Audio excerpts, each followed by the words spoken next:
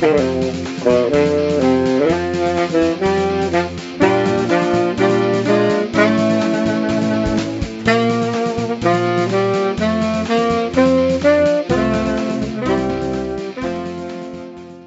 Bets, and welcome to another edition of Bucky's Fifth Podcast. As always, Tyler Hunt and Matt Bills here to cover everything Badgers, and thankfully we're talking about a Badgers win first. Going to Penn State against the number 20 team, the Badgers came out with a victory. Really, it was a solid defensive performance, held Penn State to just 49 points. Final score was 58-49 if you didn't catch it. And from the last game before that, the Illinois game to this one, it looked like a completely different team, which we had saw over that winning streak. So a lot of fun to talk about. And then, of course, they've got another big one coming up tomorrow night, or I guess tonight if you're listening to it when it's released, against the Maryland Terrapins at the Kohl Center. So exciting stuff in Big Ten play. This college basketball season in general has been wacky, but yeah, a lot of fun. So, Matt, how are we doing tonight? You ready to talk some hoops and then a little football at the end? Yeah, no, I'm pumped. A little behind the scenes action. We got the national championship tonight, so I'm excited to watch that. Get a nice culmination to the college football season. Although it's going to be tough to kind of have to pour one out for football to be gone, other than the NFL, because college football I know is just kind of my favorite to watch throughout the year.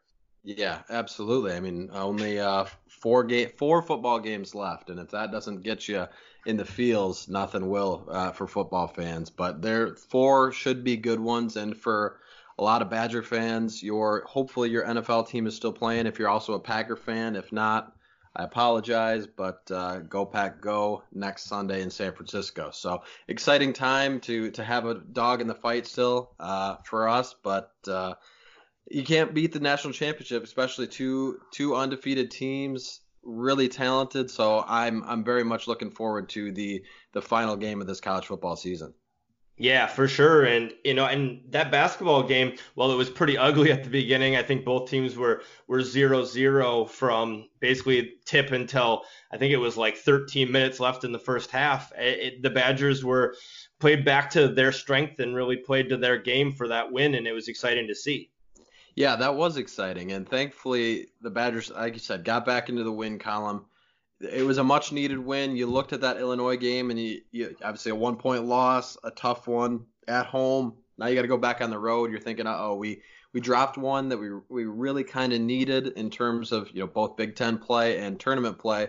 But then you come back out, you refocus, kind of clean up some things that you saw in that Illinois game, cleaned it up for this Penn State game, and really it was a completely different game on the road. And so far these Badgers have kind of proven to be road warriors, which is not their usual MO. So how big of a win was it in general, and how good is it to see the Badgers get back in the win column, but also how important was it after dropping a game like Illinois? Yeah, I think it was vital that they won that game. I kind of talked about last time in the pod about how this stretch was going to be key for them against Penn State, Maryland, and then going on the road against Michigan State. That's three straight ranked opponents, two of which are going to be on the road to get probably the easiest of them, at least talent-wise. Penn State is the least talented of those trio of schools.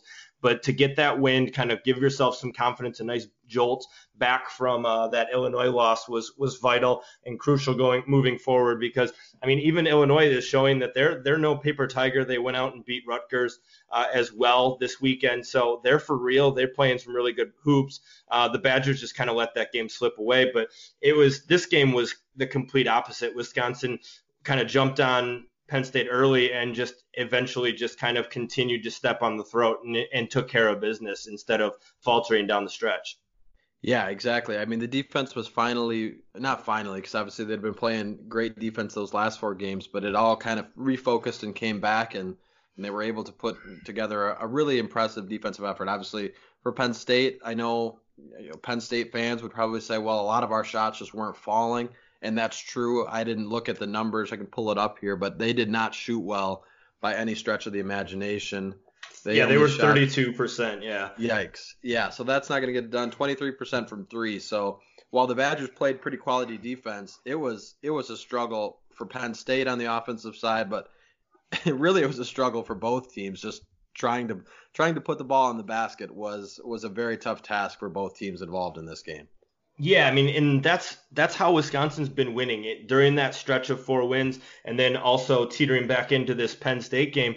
It's not been like all of a sudden the buckets are falling. Wisconsin hasn't still gotten hot from shooting. That hasn't been it. They only shot 40% in this game, 28% from 3-point line, and for some reason they couldn't make their free throws in that game either. But the defense has really been their calling card, and I think Greg Gard has really done a nice job of helping this team understand that that's the way that they're going to have to win. They're going to have to win ugly. They're going to have to win on the boards. They're going to have to not make silly fouls. I thought there was a lot of fouls in this game, but I mean, just for them to really hit the boards on the offensive boards, they got 9 offensive rebounds. Those extra possessions, the extra shots, in the end really helped them. And then just the lockdown defense. Lamar Stevens is one of the best players in the conference. I know he got his 19 points, but man, oh man, he's usually a guy who, if he is on, they're really, really good. And Myron Jones only got 7 points, and he's been averaging double figures as well. Yeah, 19 points, and he played pretty much the entire game. So to hold him under 20 is, I know it sounds like a lot, but for a guy like that, a pure scorer, he can put in buckets like it's nothing, and easily rack up 25 points in a game. So to hold him under that, and it was a pretty solid defensive effort. On the offensive end, obviously the really impressive player in this game was Micah Potter. He's been playing okay, but those first 4 games, you could tell he was getting the rust off. The rust was fully off in this game. He really came out and showed in a big way, and kind of, again, you think back to how good this team could have been at the beginning of the season with him in there, and him finally trying to find his stride. But, I mean, a double-double, 24 points, 13 assists is just insane. He was knocking down threes. He was getting inside and banging on the interior. How impressive was his game, and how big is it going to be if you could get even half of that down the stretch here from Micah Potter? Yeah, I mean, he's been huge since coming back. Wisconsin's obviously been a different team with him in the lineup. He's already up to the 3rd highest scorer on the team, with averaging almost 10 points a game. You know, his presence inside with rebounding is huge, because Nate Reuvers, for all intents and purposes, he's a really good scorer at times. He can go inside and outside, but he is more of a finesse big guy. He's not going to get dirty with the rebounds. And so you see instead Micah Potter a little bit broader in the shoulders, maybe not exactly the same athlete that Reuvers is, but man, he can get down there, get the rebounds. He can also mess some shots up with blocks. I think just that duo of big guys, to be able to have kind of a pulley method, to have Reuvers out there for a little bit, then Potter, minutes are going to be handicapped nicely, is big, because they bring a lot to the court when they're out there. And I think eventually I'm hopeful that they can get to a point where they're going to be on the court a little bit more together, because it is hard to take 2 really good big men off the court, even though I know that that's kind of limiting when on the defensive end, because a lot of teams go with like a stretch 4 or more of a 3-guard lineup, so they don't necessarily go as big as Wisconsin would be with those 2 guys on the court. Yeah, that'll be interesting to see how they can keep, finessing to try and find not necessarily the best 5, but the 5 that really gel together. And if they could find a way, to get your 2 probably not necessarily the most consistent, but really dominating offensive players on the court at the same time, it'd be interesting to watch, because Micah Potter and Nate Reuvers, like you said, they do a lot of different things, similar in size and stature, but very different basketball, games for each of them. So it'll be interesting to see how those 2 kind of get worked in together, and how this kind of plays out down the season, and of course in Big Ten play. Speaking of Big Ten play, what do you make of this conference right now? Because Ohio State, coming into this week, was one of the highest ranked Big Ten teams, and they are dead last in the Big Ten standings right now. So that to me kind of paints a picture of how wacky this conference is, and really college basketball in general. But what do you make of the Big Ten so far this season?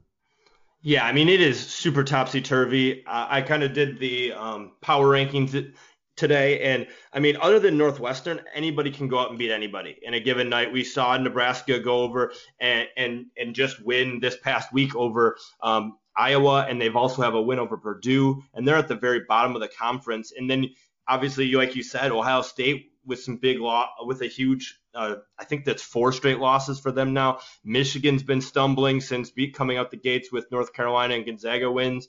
And then, Wisconsin has just been kind of all over the board. But then you look at them, and it's really no different than a lot of the other teams in the conference. So I think it's going to be a really, really weird year in the Big Ten. I think Michigan State's still the most talented team. They're trying to get some stuff going after just getting the doors blown off them by Purdue on Sunday. But I'm interested to see what Maryland does with Wisconsin. Maryland hasn't won a road game yet this year, and for them to have to come into Madison, which hopefully it's going to be a nice atmosphere for that game. I'm excited for that one and to see what Wisconsin can do, because they have a big opportunity to leapfrog some people if they were able to beat a tough Maryland team that I know when we were talking at the beginning of the year that we thought, hey, in preseason, they were going to be a team that was going to be up there and really competing. But it's just been weird all over the place in the Big Ten this year. Yeah, I like that you brought up that Maryland has not won on the road, because I'm looking at the standings of this is just insane. I mean, the top 5 teams are either one loss or undefeated at home. The top 7, 8. There's only 2 teams with more than one home loss, and that's, like you said, Northwestern, who's always kind of struggled with basketball, and Nebraska, who has really kind of fallen downhill these last couple of years after looking like they were trending in the right direction. So really, this conference is just wacky. Teams winning at home and pulling out tough games at home and then going on the road is just almost like an automatic loss for a lot of teams. So it's going to be fascinating to watch how this league plays out down the stretch.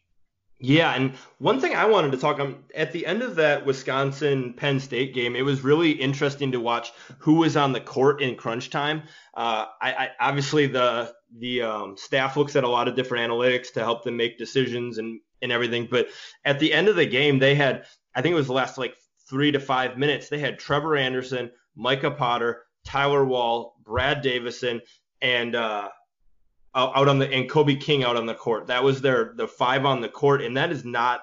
I mean, that is 3 guys off your bench out on the court at the same time with Davison and King out there as well. It was odd to see, but it worked. And I know Demetric Trice was having a game that he probably would like to forget, and so was Aleem Ford in a lot of ways. Other than defensively, he had at times did a decent job on Lamar Stevens, but man, it was wacky to see those guys on the court at the same time at the end of the game, but at the same time it worked. And those guys actually in the end had the best plus minus because of their efforts. And I know Brad Davison played a lot more point guard in that game. So it's going to be a little interesting to see kind of how the Badgers do against Maryland with Anthony Cowan Jr., who I would assume Demetric Trice will be guarding. Yeah, that is going to be interesting to watch. I mean, you look at the minutes played for the Badgers in that game. Pritzl and Wall both put 19 down. Demetric Trice only played 13 minutes and barely got on the stat sheets with an assist. So that's just and you wouldn't expect that when you coming into the season. He was kind of your leader of the team and someone that you expected to do really well. So I'm really fascinated to see how this rotation plays out, and obviously that's up to Greg Gard, getting things done and finding the best 5. But it's pretty interesting to watch, and I don't know what to make of it, but it's going to be fun to watch, especially tomorrow night in that game. Yeah, because I mean, you look back and it was just was it a week and a half ago, 2 weeks ago, where Trice was coming on and dropped 31 and then 21 in back-to-back games. So this Badger team is super Jekyll and Hyde, and I'm interested to see kind of if they're able to kind of figure out a rotation that works for them and something to kind of glue together, because right now it seems like they're just trying to throw shrapnel in there and see what'll work on the defense and offensive end. Yeah, it's gonna be interesting to watch how those 5 kind of get worked together, and how Greg Gard finds the 5 that will work not only for the rest of the season, but in a game-to-game basis, and matchups obviously have a lot to do with that. But it's probably a good problem to have right now. Down the stretch when you need some depth, you're gonna have guys that have played a lot of minutes. So hopefully you can take that, that confusion of rotating guys in and turn it into a positive down the season, down the stretch. I know a lot of people are going to be listening to this tomorrow before the Maryland game, so we'll get into that a little bit. What do you think will be the Badgers' biggest maybe challenge in this game with this Maryland roster that is pretty talented, but like you said, hasn't put it together on the road? Yeah, I mean, I think Maryland has some really talented players. You got Anthony Cowan Jr., you got Jalen Smith, two of the better players in the league. I think it's going to come down to, can Wisconsin slow down Anthony Cowan Jr.? I like Wisconsin's bigs to kind of be able to hang with Jalen Smith as long as there's not crazy foul trouble. But Wisconsin has struggled at times with really talented guard play. You saw Ayo Dosunmu go off against Wisconsin for 18 points and really just kind of dictate that game in a lot of ways. Anthony Cowan Jr. is the exact type of player where he can dictate the flow of a game. Wisconsin, when they're constantly a man-to-man and they switch, it is hard to match up with a guy as quick as Cowan. So I'm interested to see how they match up with him. I'm guessing it'll be Trice. When Trice goes to the bench, maybe Kobe King. He's a little big to be guarding him, but Wisconsin doesn't necessarily have the athletic guards. Brad Davison, great defender, but not necessarily against a really elite quick point guard. Trevor Anderson still coming off that knee injury to get fully healthy. I wouldn't expect him to be the guy necessarily that you want on him. So that's the matchup I'm looking for. What are you excited to watch? Yeah, that's going to be the one that I think everybody's going to have their eyes on because you kind of hit the nail on the head. He's averaging 16 a game, explosive guard that can get to the basket, and like you said, I don't know if the Badgers outside of Trice have someone that can match up with him. So how many minutes he plays in this game is going to be a fascinating one, and really it's just a matter of which Maryland team shows up because we've already mentioned it already with the road and home splits in this entire league, and Maryland's kind of been on the worst end of that on the road. So how they come into the Kohl Center and respond to that environment is going to be interesting because these two teams, since Maryland has joined the Big Ten, have played in some really, really good games at the Kohl Center. So it's going to be fun to watch. Yeah, I'm excited to be there and to see how it unfolds. And I think I like Wisconsin's chance in it if they come out and they play good defense. That's what it's going to come down to in my eyes. Because when they're on the defensive end, they win. When they're not, when they give up 70 points and aren't able to kind of keep that team cohesion on the defensive end going, they struggle. And because they don't have the elite offensive players to win games that are in shootout territory. That'll be fun to watch. Obviously, make sure you guys to tune in tomorrow night or tonight whenever you're listening to it. I keep saying that because we're recording on Monday night with the national championship coming up. What time is the game tip? Is it 8 tomorrow or tonight? Yep, okay. 8 o'clock, and it'll be on ESPN2 if you're not going. So give it a watch. Must-see TV in the Big Ten. Obviously, Big Ten play is always exciting, and so far this conference has been incredibly unpredictable, which always makes it fun. But you're hoping the Badgers can pull it out at home against the Maryland Terrapins. Now, guys, we're going to go ahead and kick it to a quick ad read, and then we're going to get into a little bit of a recap, preview type thing. We're going to start our first part of this series. We're going to go through position by position, similar to what we've seen on Bucky'sFifthQuarter.com with some articles, if you've been reading up on those. Basically recapping the season at each position, what we're looking forward to next year, etc. And we're going to start with the quarterback position, which is obviously a hot topic for all college football programs, but it's going to definitely be a topic for Wisconsin come spring practice and next fall. Here we're going to kick it to a couple quick ads, and then we'll get into that. All right, guys, we're going to talk a little football now, and it starts our position preview spot is going to be the quarterback position. Obviously, this year was Jack Coan's year, and I think coming into the season, a lot of people had their doubts, and those kind of ebbed and flowed throughout the season. I think Jack didn't get enough credit for the season he had, but again, I'm not one to just sit here and say everything's perfect because there were some times where you thought, what else could you get out of the quarterback position? So I'm interested to kind of get into this, but Matt, what were your kind of thoughts about the quarterback position this season at Wisconsin? Yeah, I think it was fascinating to kind of see the general public's reaction back in fall camp and then kind of as the season progressed. a lot of people really wanted Graham Mertz, very talented, coming off the All-American game, big, huge 4-star prospect, had his pick of his litter in terms of colleges. And Jack Cohn's coming back after having a fairly lackluster season, spelling Alex Hornibrook through injury. He had only completed about 60% of his passes, had a similar touchdown to interception ratio as Hornibrook with the 5 touchdowns, 3 interceptions, and he really struggled with fumbles. So I think a lot of people were expecting him to make a jump as the full-time starter, but I don't necessarily think a lot of people expected him to do as well as he did. Personally, I thought he had a tremendous year. I think he did enough to kind of ease some of the pressure from people that kind of doubted him. But at the same time, I don't know if he necessarily surged far enough ahead that it's not going to be somewhat of a competition with Mertz just because of the talent level that he has.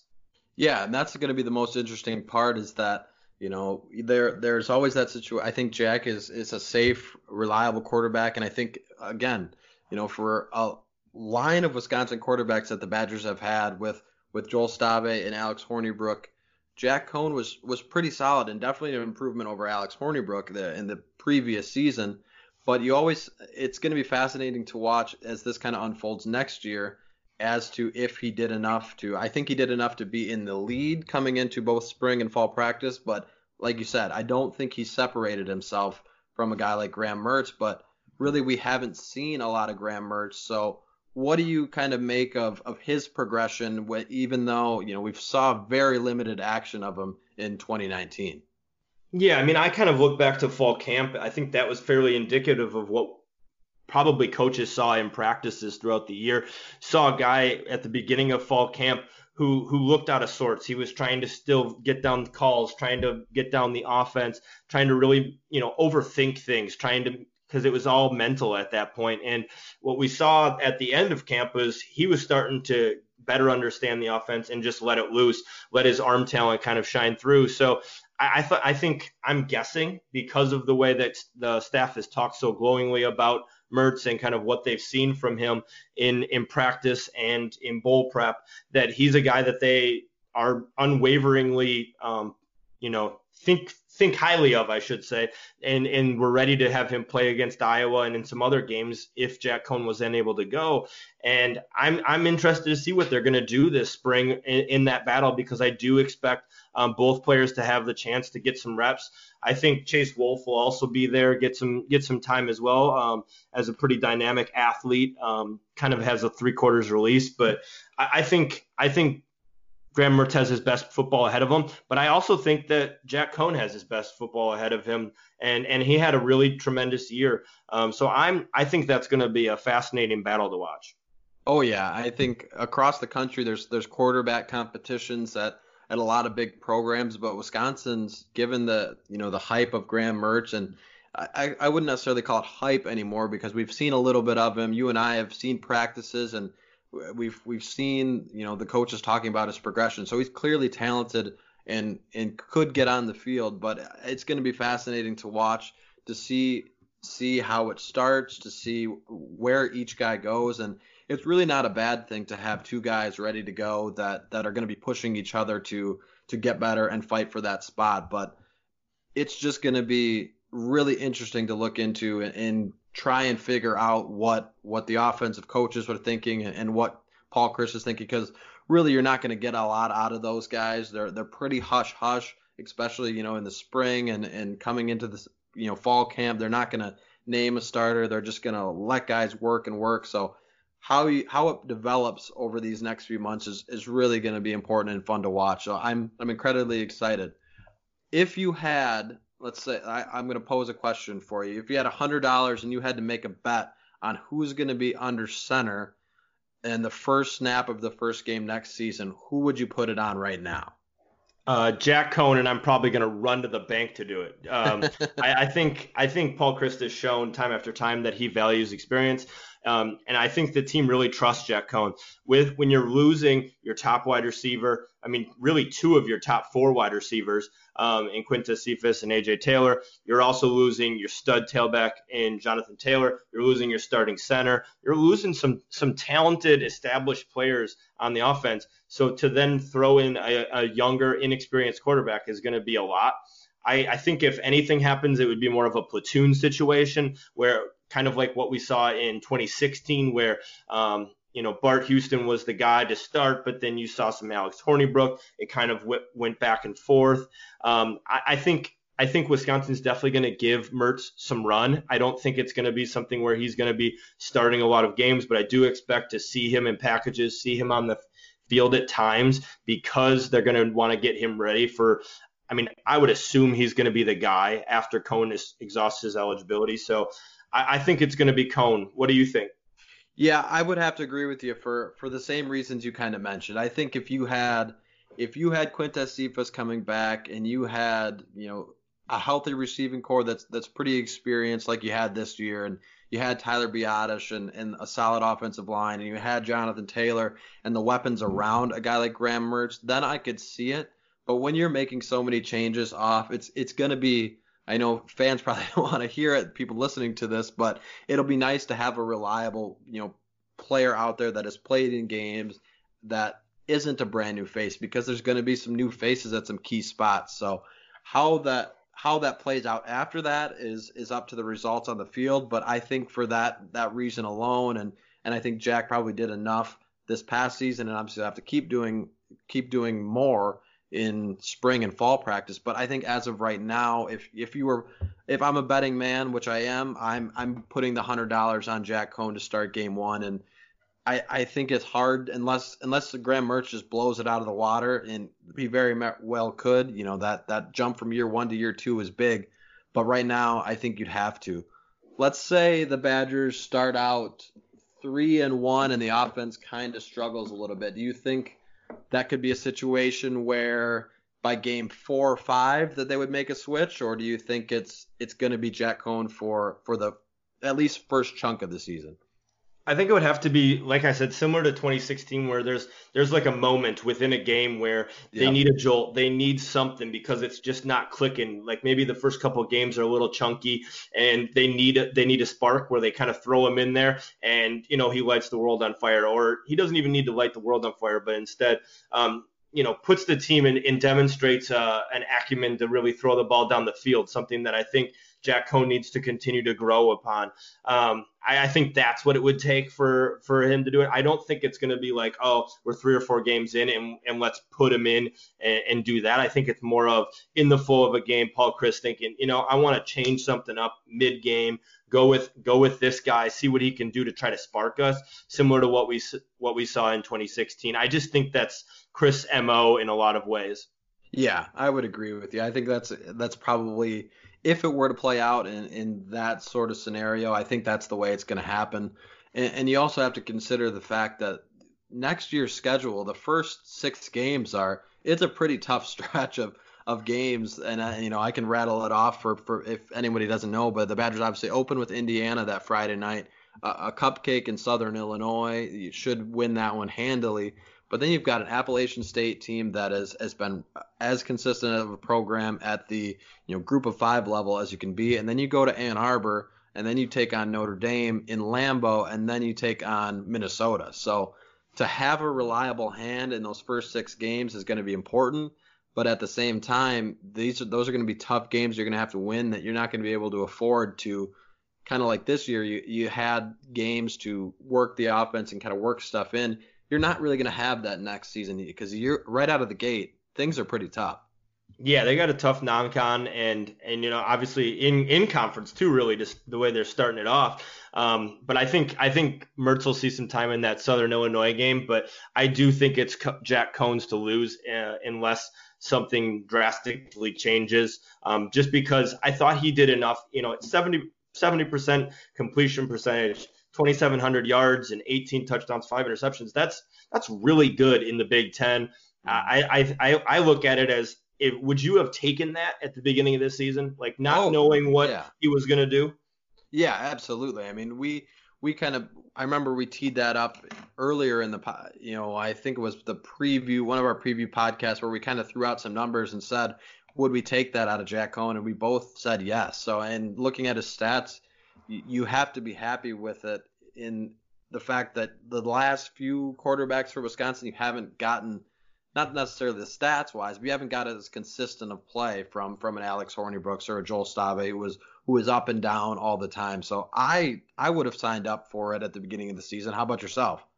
Yeah, for sure. I mean, he threw for more yards than any quarterback in the last 4 years. He has also had a higher completion percentage, cut down interception and turnovers, which I think was the big, huge thing that I think fans were really, really exacerbated by, was just the chronicity to the interceptions that Alex Hornibrook, Joel Stave threw really hampered the team a lot of times. So for him to kind of cut that down to 5 and kind of have the year he did was exceptional. I think fans should be excited about Jack Coan. Do you think he's got another leap in him? I think so. I mean, we saw a leap from the last year and this year just by playing consistently and being the guy. And the team is obviously very open to, Jack Coan, and they see him as a leader. And everyone, I think, on the team this year was fully in support of him. And I think that is important as you get going. So I'd have to say, yeah, but it's going to be interesting to watch how he improves and how he gets forward. But we saw a leap from last year to this year. So you have to expect, he seems like a hard worker that I would have to guess he would take another jump, but it'll be interesting to watch. What about you? What do you think? I think he's definitely capable of another leap. I think it's going to come down to, can Wisconsin get some development in the wide receiver room?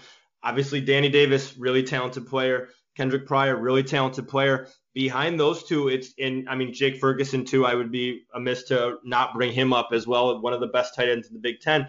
But behind them, you're going to have some guys who aren't nearly as proven after Cephas, who got by far the lion's share of the catches. So I think that's going to go a long way. I think if we see a drop off in Jack Coan's game, it might be because there isn't the weaponry around him that we saw from this past season, because I do think Cephas was the most important player on the Wisconsin team, bar none. And outside of Jonathan Taylor, I should say.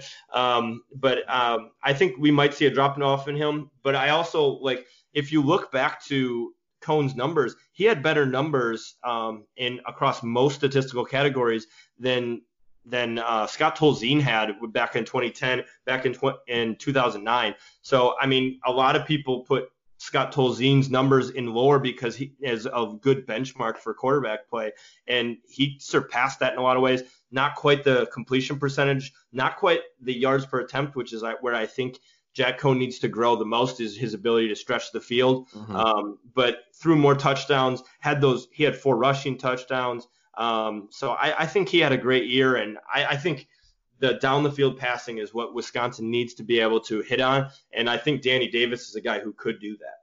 Yeah, I agree with you. I was going to ask kind of the phase of his game that you think will need to make a jump to help him improve. And I think you nailed it with that. And that's kind of what I was thinking too, of just being able to stretch the field. And that's, of course, going to come down to the receivers in that room and guys developing outside of Jack Coan. You can't put it all on him, especially when most defenses in these past 3 seasons have been geared up for Jonathan Taylor and selling out for Jonathan Taylor. That might not happen as much this season. They might be more focused on the passing game because Wisconsin has not necessarily unproven running backs, but it's a pretty big question mark at that running back position too.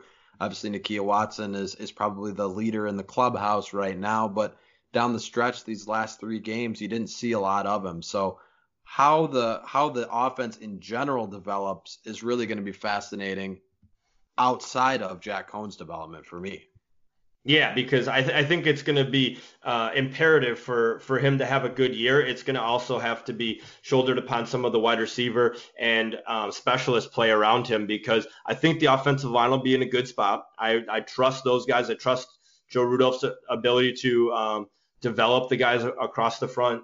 But then can they get an established running back, and can they get some receivers that are going to be able to get open and catch the ball when they have those opportunities? I think I trust Danny Davis and Kendrick Pryor to have a decent season next year, but then behind them, can a guy like Taj Mustafa or AJ Abbott step up to get some of those catches, or can Chimere Dike or whoever is going to get involved make some plays, because there's going to be more catches around given the fact that Cephas isn't going to be there, and Cone's got to throw the ball in order to make the offense more two-dimensional.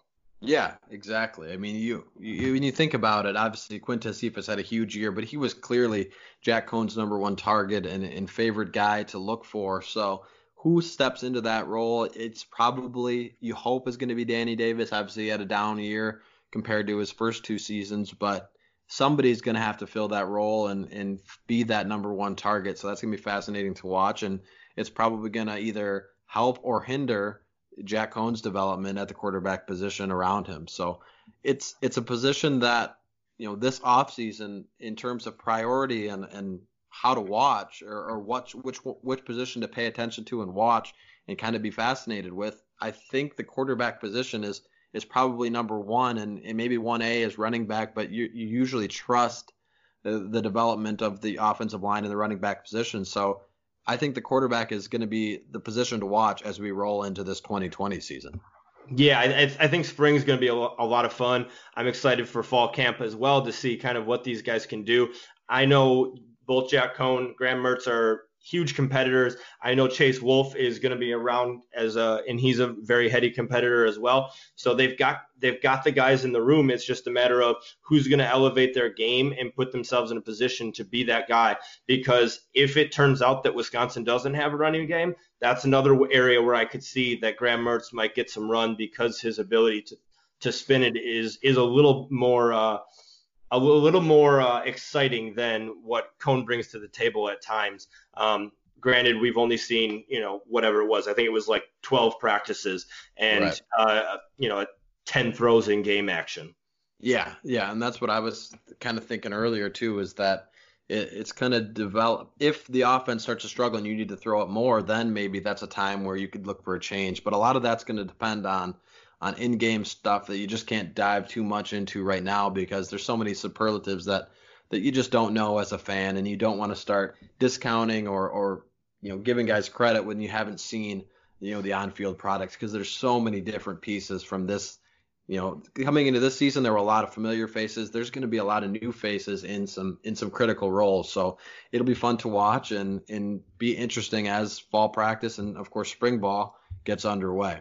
Anything else with the quarterback position before we cut ties here on another episode? No, I think it was just it's exciting. Wisconsin, I think, has one of the better quarterback rooms they've had in a long time, and it is. I know fans are really clamoring, wanting a guy like Graham Mertz, somebody who can really extend this offense and broaden it a bit. But I think Jack Cone hasn't done enough to lose that position yet. I don't think he's done enough to etch it in stone that it's his, but I think Jack Cone's in a good spot to make another nice leap, and I still am really revving to see what kind of a competition there is, though, because I don't expect it to be something where Graham Mertz isn't getting a big amount of attempts as well, because he is so extremely talented, and he is your future quarterback likely. Absolutely. It's going to be fascinating to watch as the new season gets underway, and I can't wait to see it. And obviously competition isn't going to hurt anybody. So to have all those guys in the quarterback room working to get better and beat each other out is important this time of year. You don't have one guy that can just kind of sit back and rest on it, knowing that it's going to be their job. So it's going to be a lot of fun to watch as the season gets underway, and obviously important one to pay attention to. That wraps up another episode of Bucky's Fifth Podcast. We will be back later in the week to, of course, recap the Maryland basketball game, and then we'll get into another position. We're going to try and switch it up and not do quarterback, running back, receiver, and all that. So we'll probably do a defensive position next time out, just to give you guys a little preview. And that's kind of the same conversation we'll have for each position group as this offseason gets underway. Thanks again for listening, guys. Make sure to rate, review, and subscribe on Wisconsin.